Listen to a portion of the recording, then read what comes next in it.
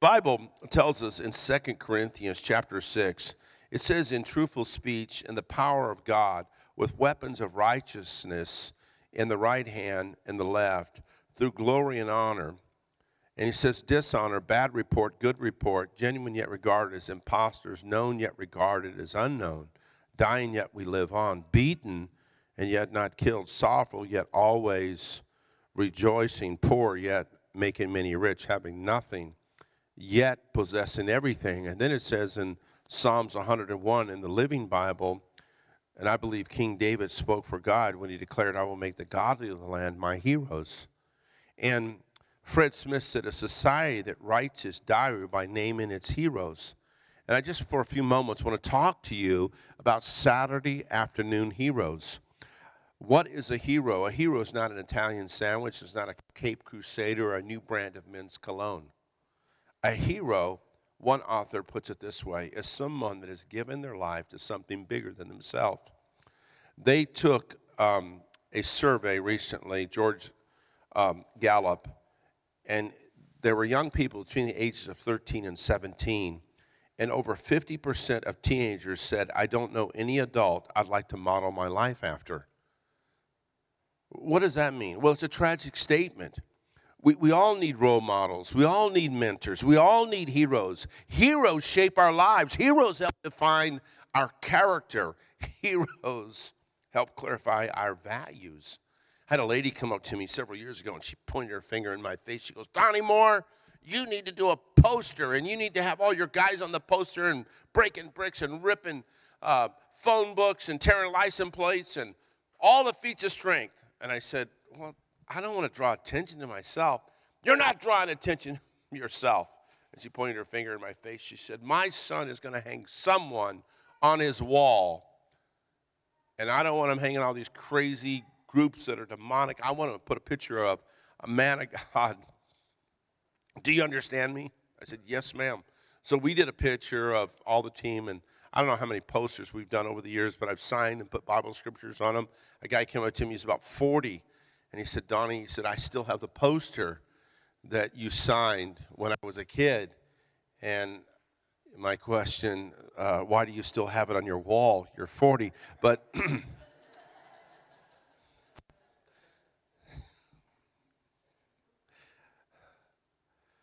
I was thinking about the difference between heroes and celebrities. There's a big difference. Because celebrities, they make an impression. They are all over everything. Heroes, they make an impact. They make a difference. See, a lot of people are famous for doing nothing. Isn't it amazing today? We esteem someone to be a hero if they can capture media's attention. And they looked at heroes. It's fascinating to me, 50, 60 years ago, and it was Winston Churchill, Jonas Salk, the conqueror of polio, Martin Luther King or Helen Keller, Douglas MacArthur. Those were cited as a generation of their heroes. Today, like I said, the heroes are celebrities and athletes. And what does that say? Why does it surprise us that an athlete gets in trouble and commits a crime and everybody all of a sudden is surprised? When we take and we worship their talent, it's if you can throw a baseball 100 miles an hour, if you can hit a ball, now at every home run, we got to know the distance and how fast they get out of the ballpark, and people ooh and ah at the home run contest, at the All-Star game, and how an individual can carry a football. And we take, like Darwin, who travels with me, growing up in high school, rushed for 1,500 yards 3 straight years in a row in high school as a running back. His teacher said, don't worry about your grades, just run that football. So when an athlete or somebody in our culture gets into trouble, we act appalled and shocked. But really, we've emphasized that to them all their life. We've emphasized that. Maybe if we did the other and emphasized character to them. I'm going somewhere with this. You see, when you start thinking about when we praise you for your talent, it can cause you to be uplifted, to have an ego, to be proud. But when we praise you for your character, it humbles you. I watched a young man walk across a locker room several years ago and pick up a pornographic magazine, walk across and throw it in the garbage. No one was in the locker room, but I watched him do that. Afterwards, I said, man, why did you do that? He said, I have 3 little girls. I never forgot the impact of him doing that and talking about his 3 girls and how it disturbed him that was in the locker room and the character for him to do that.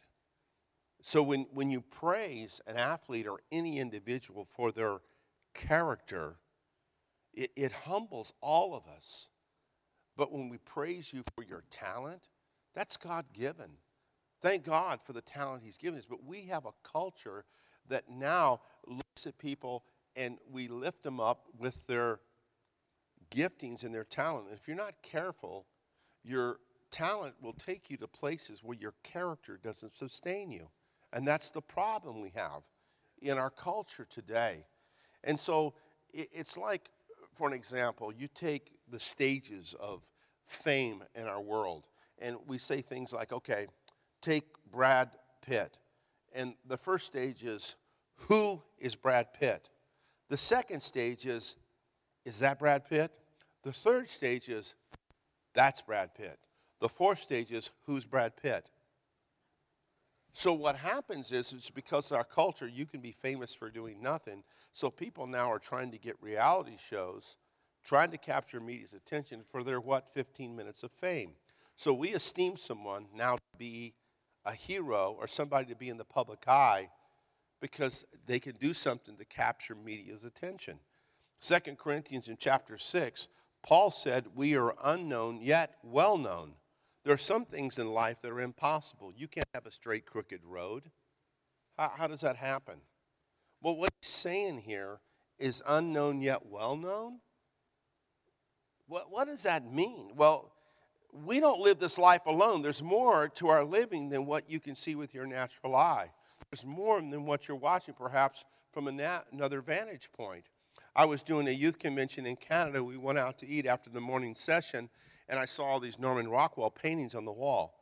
And I'm just fascinated by Norman Rockwell because he could capture more than you could see with just the naked eye. He could capture a moment, a feeling, intensity of that moment, and bring it to life. And if you watch, or been around for any period of time, some of you are like, Google Norman Rockwell and Norman Rockwell and look at some of the way that he painted things. And the one picture that day that really attracted and drew my attention was 2 boys on a vacant lot. At the bottom, it was written, Saturday Afternoon Heroes. And the larger boy was fumbling the football because the little guy was hitting him in the midsection, and the little guy had a big smile on his face, and the big guy had a grimace look because he was not able to hold on to the ball. And I was looking at that picture, and I was thinking about growing up. We moved from Virginia to California, and we lived in Hayward, and there was a vacant lot that we would go up and play football on. And we had this game where if it was just 2 of us, one of us would run with the ball, and we'd try to tackle him. And Mike Flores was the guy with the ball, and he was the biggest kid on our block. As a matter of fact, like when he was in 4th grade, he already had facial hair. When he was in 5th grade, not only shaving, but he had grown a beard. And much like Pastor Stan's, but it wasn't gray. But he had this beard. Time he was in 6th grade, he was driving to school. Mike Flores was so mean that he used to use mace as breath freshener. He was the meanest kid on our block. He was the biggest kid on our block, and nobody could tackle him, especially me. So he would get the football, and I would stand there, and I would just run into him as hard as I could, bounce off him. He'd run by me. I would even step aside, jump on his back, and try to ride him and tackle him, and I'd just eventually fall off his back. Mike was stronger, faster, and tough. But there came a day when I decided to go low. And I got down as low as I could, and I hit him just above his kneecap with my right shoulder, and that day I tackled Mike Flores. I mean, even though he's laying on top of me, I'm like, yes, I tackled Mike Flores. As much as out of love, the bleachers to be full, the fans yelling. I wish there was a band who had been playing. I wish I had a coach because he'd have called timeout and he'd have said, "That's the greatest tackle I've ever seen." But there was no coach, and there were no bleachers, and there was no stands, and there was no fans, and there was no band, there was no cheerleaders. It was just Mike and I in a vacant lot. Now I'm looking at that picture, Norman Rockwell's picture, and I'm thinking about that scripture. And I'm thinking about 2 Corinthians chapter 6. Known, yet unknown. Unknown, but well known. And those words, I'm trying to figure them out. And I was thinking about so often in life, we do things for people to give us the right compliment, or we do things so they'll be seen by people. And I realize that some of life's greatest challenges, some of life's greatest victories, some of life's greatest battles, some of life's greatest achievements are not accomplished for everyone to see. Every time we're faced with a tough decision, what are we going to do for God? I wish the bleachers were full. I wish there were fans yelling. But there's nobody that we can see that's cheering for us that we're going to see with a natural eye. What you are is not judged when the bleachers are full. Known but unknown. Known by God, unknown to the world. Known by God, yet unknown to the world. We just a few weeks back had the All-Star game. And usually we're doing camps, so I haven't seen an All-Star game in like 10 years because the way our camps are structured, that week we're away. But this week, this last our camp fell in between, so the All-Star break was after our first camp. We take a week off, and so I got to see it. It was amazing because they had the pageantry, the home run contests. They put these guys up on these stages, and I was watching as players were introduced. They even had the 4 living legends. They had, and some of you that are baseball fans, Johnny Bench. They had Hank Aaron, Hammering Hank, Willie Mays, and Sandy Koufax walk out. And you're just looking at these legends and talking about the All-Stars and their numbers and Hall of Famers. And I was watching the way these guys were elevated. I started thinking if God had an all-star team, you know, maybe Mother Teresa would be leadoff hitter and play shortstop. Mark Montaigne might be up on the bump pitching that day.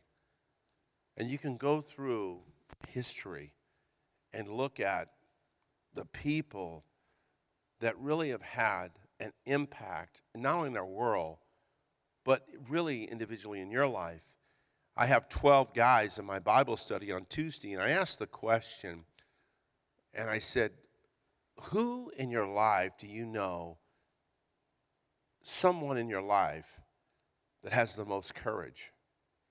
And one guy raised his hand. He talked about his brother who's handicapped, who's in a wheelchair, that slides himself out of the wheelchair, and he lays tile for a living. He said, not only is he my hero, he's the most courageous person I know. Another guy raised his hand in the back, and he talked about his grandfather, how that he was incorrigible, and his mom and dad didn't know what to do with him after they had gone through a divorce, so they sent him to live with his grandfather. And he talked to me about how, and the guys in the room, his grandfather. How many know behind every face is a story? And when you start thinking about the people that had the greatest influence in your life, it's not going to be necessarily a professional athlete or an entertainer. It's people. People that sometimes don't get the recognition they should, but in your life, they're the ones that made the difference. You know, I read in Hebrews 11, it's called the Faith Hall of Fame, and it says, by faith Abel offered a better sacrifice than Cain did. And it tells a story. By faith Enoch, his story. By faith Noah. By faith Abraham. When God tested him, he offered Isaac as a sacrifice, and it just talks about their stories. And then verse 32, it says, what more shall I say about Barak and Samson and Jephthah?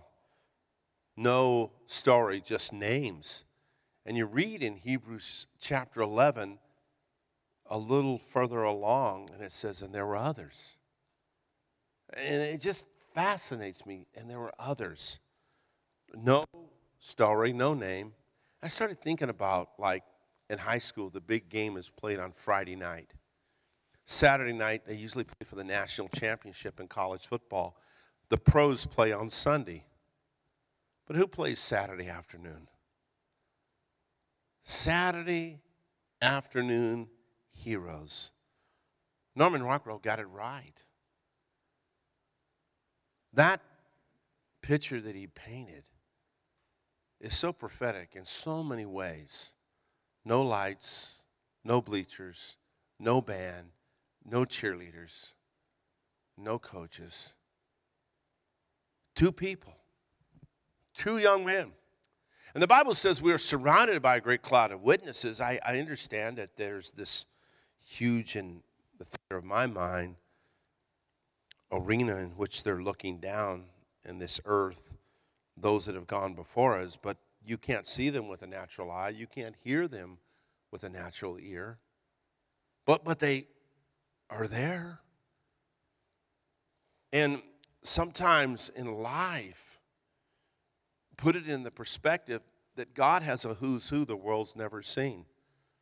When I was in high school, I went out for football, and they put me at defensive back, and I wasn't very good. In my sophomore year, I was throwing a football in a PE class, and a teacher walked by, saw me throwing the football, and said, "You should go out for the football team." I didn't want to tell him I'd been out, my freshman year. He really didn't know who I was because he coached varsity. He was a history teacher. And Mr. Becker said to me, I'll get up with you. If you will, in the morning before school, I'll meet you in the gymnasium, and we'll play catch. So I got up the next morning before school early, went to the gymnasium, and there he was with a bag of footballs. And Mr. Becker and I would play catch. He would give me drills and teach me release points, and I just would play catch. And he would speak into my life. I learned from Mr. Becker that the secret to your future is hidden in your daily routine. I learned from Mr. Becker that men don't decide their future, their habits do. So every day I had a habit to go there to train. I worked hard, and then my junior year, I went out for football. I made the varsity. I led the HL in passing. My senior year, I was a high school All-American. God had called me in college into the ministry, Christian Cross America, speaking to thousands and thousands of young people at the time, but yet going back to my high school and lecturing. It was in the 90s that I went back the first time. I got to the end of the assembly, standing ovation, but I didn't see the standing ovation. I saw Mr. Becker with a big smile on his face. He's standing there in the bleachers.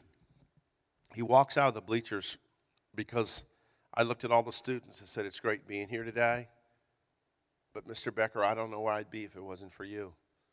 He walked up to me and he hugged me. And when he hugged me, he said, "Donnie, this year I was going to quit. This year I'd given up on students." He said, "I can't quit now. Thanks for coming back today." I said, "Mr. Becker, you can't quit." I said, "There's another Donnie Moore you need to reach." It's funny. His son just got 2 years ago the head coach in San Ramon High School football.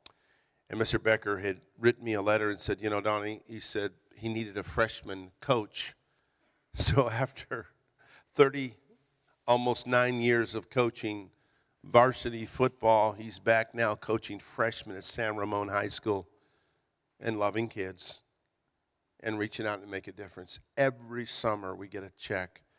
He pays for 2 young people to go to our summer camp. And on occasion, he drives up to camp. He emails me once a month, encourages me, and always ends the letter with, "Believe in you, always have, Coach B." Another man that really influenced me was Mr. Smith. Mr. Smith in Niles Canyon in Northern California owned a furniture store. But he would go to Douglas Street and pick up kids and take them to Sunday school. My friends, 3 of them, would go on a regular basis, and one day Bobby Williamson invited me. I asked my dad let me go. I wasn't raised in a Christian home, but my dad would allow me to go. So Mr. Smith would pick us up on the corner. We would be wrestling in the back of his car. making spitballs, hitting one another in the head, killing flies, put them in the church hymnals. I mean, we would go to a Sunday school class. Sometimes I'd listen, sometimes I would not. But he gave an invitation. And when he gave the invitation, I remember it like it was yesterday, about how to receive Jesus Christ. But I didn't pray the prayer, nor did I respond that day. After Sunday school, he would say, "Do you want to stay for church?" I'd say, "No, I need to go home." He would take me home. He would come back to church. I probably went maybe 6 times. The time I got into high school, there was no more church for me. Sports were my God. Junior higher, when he picked us up. Now I'm in college, overdosed on steroids, coughing blood up in a dorm room. And one night I went to a shelf and opened the Bible, and it said, "To Donnie Moore." All the answers to life's questions are in this book. Gene Smith. Gene Smith led me to Christ 11 years later. After I finished the school assembly, I found out where he was living, went to his house, knocked on the door. He opened the door, he's standing there. I said, "Mr. Smith, you probably don't remember me." He looked at me and smiled. He said, "Oh, I remember you, Donnie." He said, "I'm so proud of what you're doing in the ministry. I've heard great things." I said, "Can you come to our night meeting?" He did, along with Mr. Becker. That night when I give the invitation, 120 students walk forward. I remember looking at Mr. Smith and Mr. Becker in the audience, and they both were weeping. You see, Mr. Becker will never be invited to write a book about his legendary coaching. He will never be on ESPN or grace the cover of Sports Illustrated, but he'll always be a hero to me. Mr. Smith will never speak at a general conference. He'll never be on TBN. He'll always be a hero to me. Someone asked me, they said, "Donnie, why do you keep going into schools and breaking bricks and doing feats of strength?" Young people today already have enough heroes they can't touch. And some people that don't understand the feats of strength, when you're breaking a brick or tearing a license plate in half or rolling up a frying pan, those young people are looking at you like you're bigger than life. And when you finish the assembly, they just want to come up and talk to you. They just want to touch you. They want you to give them a hug. And it's so funny is that when I go to the visitor side with the Oakland A's, I speak to the Oakland A's, I speak to the visitors team, and then I speak to the umpires. I'll walk in, "Hey, big man, you gonna roll a frying pan up today? If you do, I'll come to chapel." It's so crazy to see Pedro Martinez go in the Hall of Fame and realize that I was rolling the frying pan up one time and I broke the handle and it broke and it hit him right in the head. And I thought, it wouldn't be good if he got hurt today, and I was really kind of freaked out about it. Or ripping a phone book, and Steve Sparks from the Milwaukee Brewers jump up and try to rip the phone book and dislocate his shoulder. Finally, I had to tell these professional athletes, "Don't try this at home." But the look on their face, and I always realize, and Dean will tell you this, inside them there's a little boy. And the feats of strength are just a tool that God has used to open doors for me to walk through. And when you touch someone's life, there's nothing like it. And I learned so much more from some of these young people than the lessons along the way.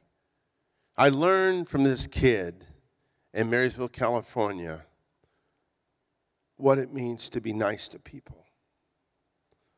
Someone that traveled with me for years, they said, "What is Donnie Moore like?" And he said, "He's nice to people." My mom taught me that. My mom said, Donnie, it costs nothing to be nice to people. But we were doing a school in Marysville, California. At the end of the assembly, what happens is a lot of the popular kids want to talk to you first. And the kids that are hurting will stand off to the sides. This particular day, there was a kid standing against the wall. He had a blue jacket on, his hair was uncapped. He was just watching me. And so I was making my way over to him, and I was talking to students, and I didn't want him to leave. I just kept making sure he was still there. And so finally, I broke away from the other students. I walked over, and I put my hand out. I said, hi. I said, I'm Donnie. He said, I know. He said, I'm Pat. I said, Pat, good to meet you. It was a Thursday. We had a Friday, Saturday night meeting, and I invited him to the Friday night meeting. He said, I can't come to the Friday night meeting. He said, I'm on the basketball team. I said, you're a basketball player, Pat? He said, no. He said, I'm the team manager. I said, what does the team manager do? He goes, well, I hand out towels, and I cheer for the guys really loud and give them water. He said, they really need me. I said, that's cool. And with a smile on his face, he said, this year I get my varsity letter. He said, I get my letter jacket. He was so proud to get his letter jacket. I said, that is awesome, Pat. He said, I'd like to come to the meeting. I said, well, we have a Saturday night meeting. Can you come to that? He said, yeah, I think so. He said, what are you doing during the day? I said, well, we're going to work out sometime during the day, and we have the night meeting. He said, can I take you to lunch? I gave him the number to the hotel. Wondered if he'd call at 9:30 in the morning. My phone rings in the hotel, and it's Pat. You ready for lunch? I remember him telling me he was going to take me to the best restaurant in town. As the worship team comes, and I'm winding this down, I'm doing well. I said, what's the name of the restaurant, Pat? He said, Hot Dog Junction. I'm thinking the best restaurant in town, Hot Dog Junction. Terry's 300 pounds on our team, and he can eat 21 hot dogs in one setting. His record is 7 whole chickens. Actually, he says 8, but I've watched him eat 7. Terry is 300 pounds in the morning before breakfast, 307 after breakfast. We actually were banned in Modesto, California from all you-can-eat restaurant because of Terry. 63 chicken legs. The manager was going to feed us all week as we did the schools, and finally after one lunch, he said, I can't feed you guys, leave. So, true story.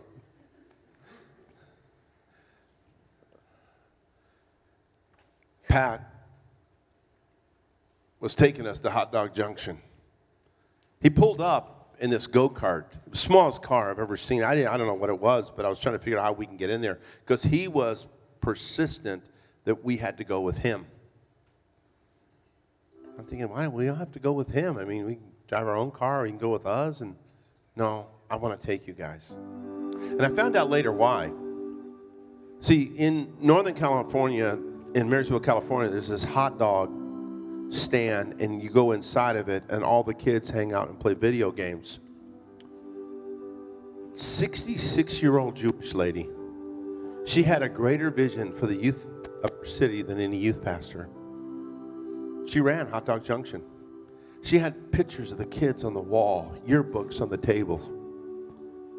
Every school in the area emblem on the wall behind the ice cream counter. She made those kids feel like they were important. And, you know, video games, I'm not big into them. I'm not really against them. But if you're 18 to 25 and you're really good at a video game, I have one word: unemployed. I told my son, I said, listen, don't fear failure. Fear being successful at things that don't matter. Amen, brother. Preach it. That was a really good point. My son needed to hear that. Say it again. I said, don't fear failure. Write this down. Fear being successful at things that don't matter. And there are certain things that don't matter. I don't want to get off topic any longer, but I was playing the video games along with everybody else at Hot Dog Junction. We were having a blast. It was 4:30. It's Saturday afternoon. We got a night meeting. I jump up on a chair. I said, hey, J&R Boga, we're going to be there tonight. You guys coming? All the kids, yeah. Like 70 kids are in this place. Yeah, we're coming. I jump off the chair. I turned to Pat. I said, Pat, you coming? He said, oh, yeah. He said, bring him my dad. Bring him my brother. Because I never met my mom. I don't know who my mom is. He goes, but my dad and my brother will be there. He said, and I'll be there. That night, the building filled up. Fourth row back on the left side said Pat, his dad and brother. When I gave the invitation, well over 100 students came forward. But I saw Pat, his dad and brother, all standing at the altar, tears running down their cheeks. That's the custom. Dean has done this many times with me. I have Dean at the front and Terry, Darwin, and I said, Dean's going to raise his hand. We're going to follow Dean, and all the altar follows Dean into a back room, and they all get Bibles. We get their names, and I'm standing out there in the front, and I'm walking across the platform to get my Bible, and I feel this tug at my shirt, and I turn around, and it's Pat. He said, thanks for being nice to me. People are not usually nice to me. And then he gave me the biggest hug. And I fog up every time I tell this story. My allergies are acting up, and he's hugging me, and and then he pulls away, and with a big smile, he said, today was the happiest day of my life. And I thought, all I did was spend an afternoon with a kid at a hot dog stand. It's the happiest day of his life. Doesn't take much, does it?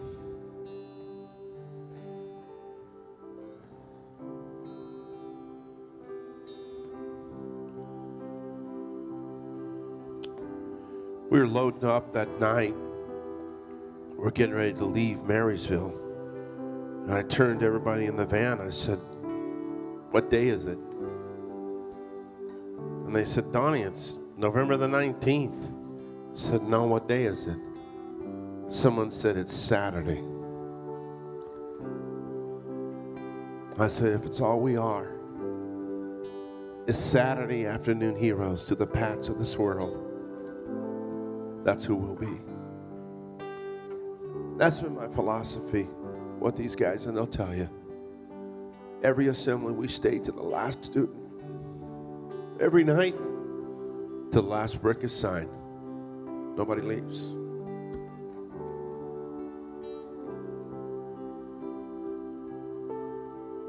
And of course, Karen Russell is one of the most efficient individuals I know. And so I asked her to take time and write down some Saturday afternoon heroes.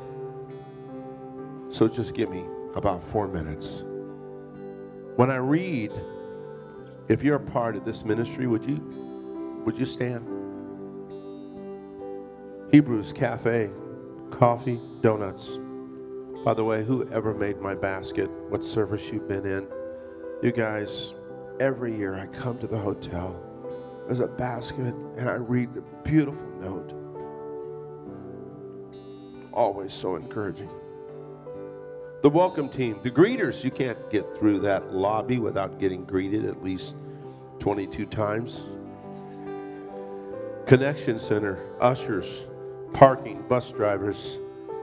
If you're one of these, please stand. Tech team, sound, video, projection, cameras, PowerPoint, operator, lights, directing.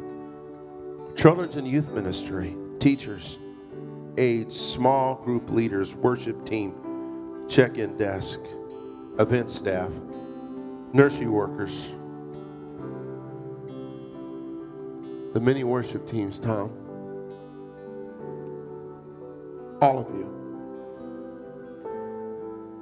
Community care, 5 areas of emphasis: public schools, youth mentoring, poverty, sex trafficking,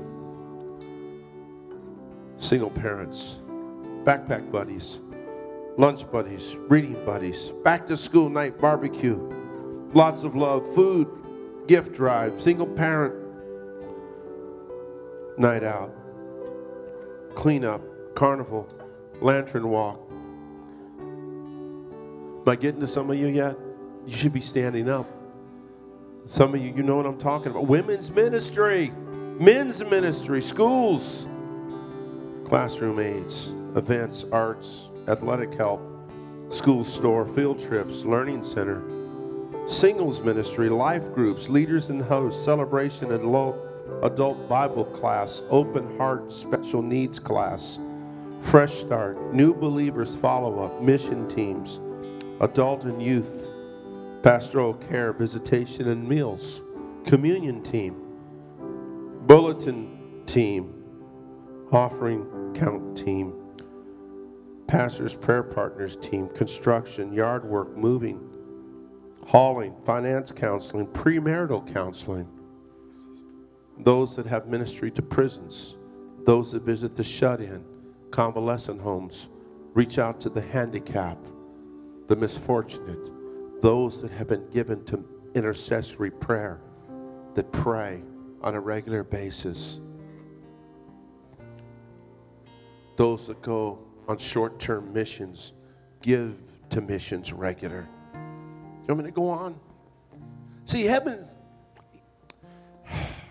as a who's who, the world's never seen. Hollywood, they can give you the heroes. You can't watch an award show with every week. There's more awards and more.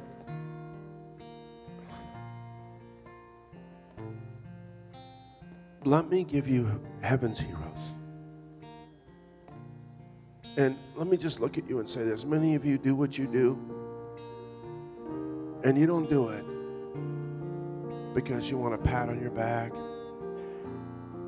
You don't do it because, matter of fact, some of you are embarrassed. Some of you are not even standing because you're embarrassed.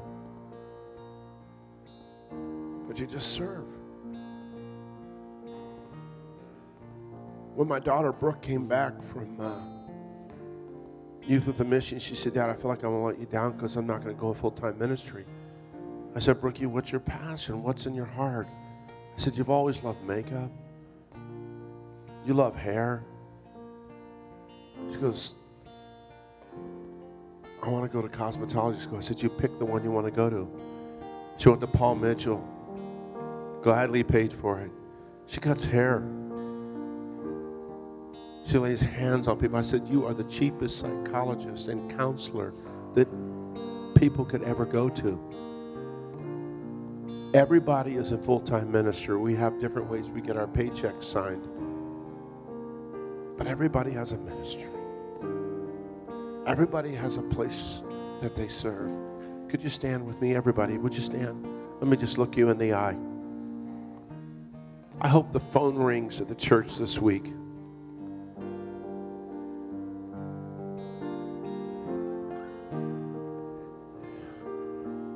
And you say, "Where can I serve? Where can I help?" You think Mr. Smith realized that when he drove to Douglas Street that Bobby Williamson would be a pastor in Alabama? That Mike Flores would be a missionary in China? That Donnie Moore would speak to over 7 million students? And over 30,000 through his camp? And in a recent publication from a major athletic figure said, "I have influenced in the last 25 years spiritually more players in the major league than anybody." Pretty humble. But there wasn't a Mr. Smith. You don't know who you're picking up and bringing to church.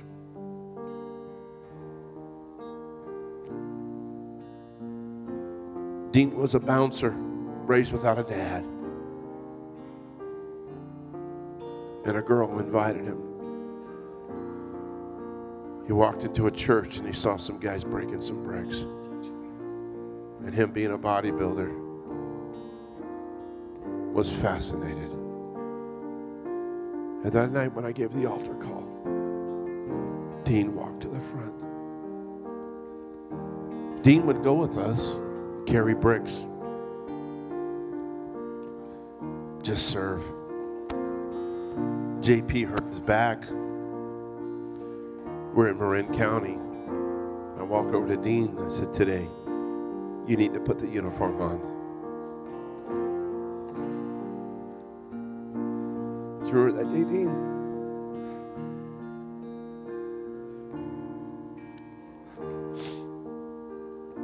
He just got back from Ireland last week. Preached the gospel in the projects. Doing feats in the open air.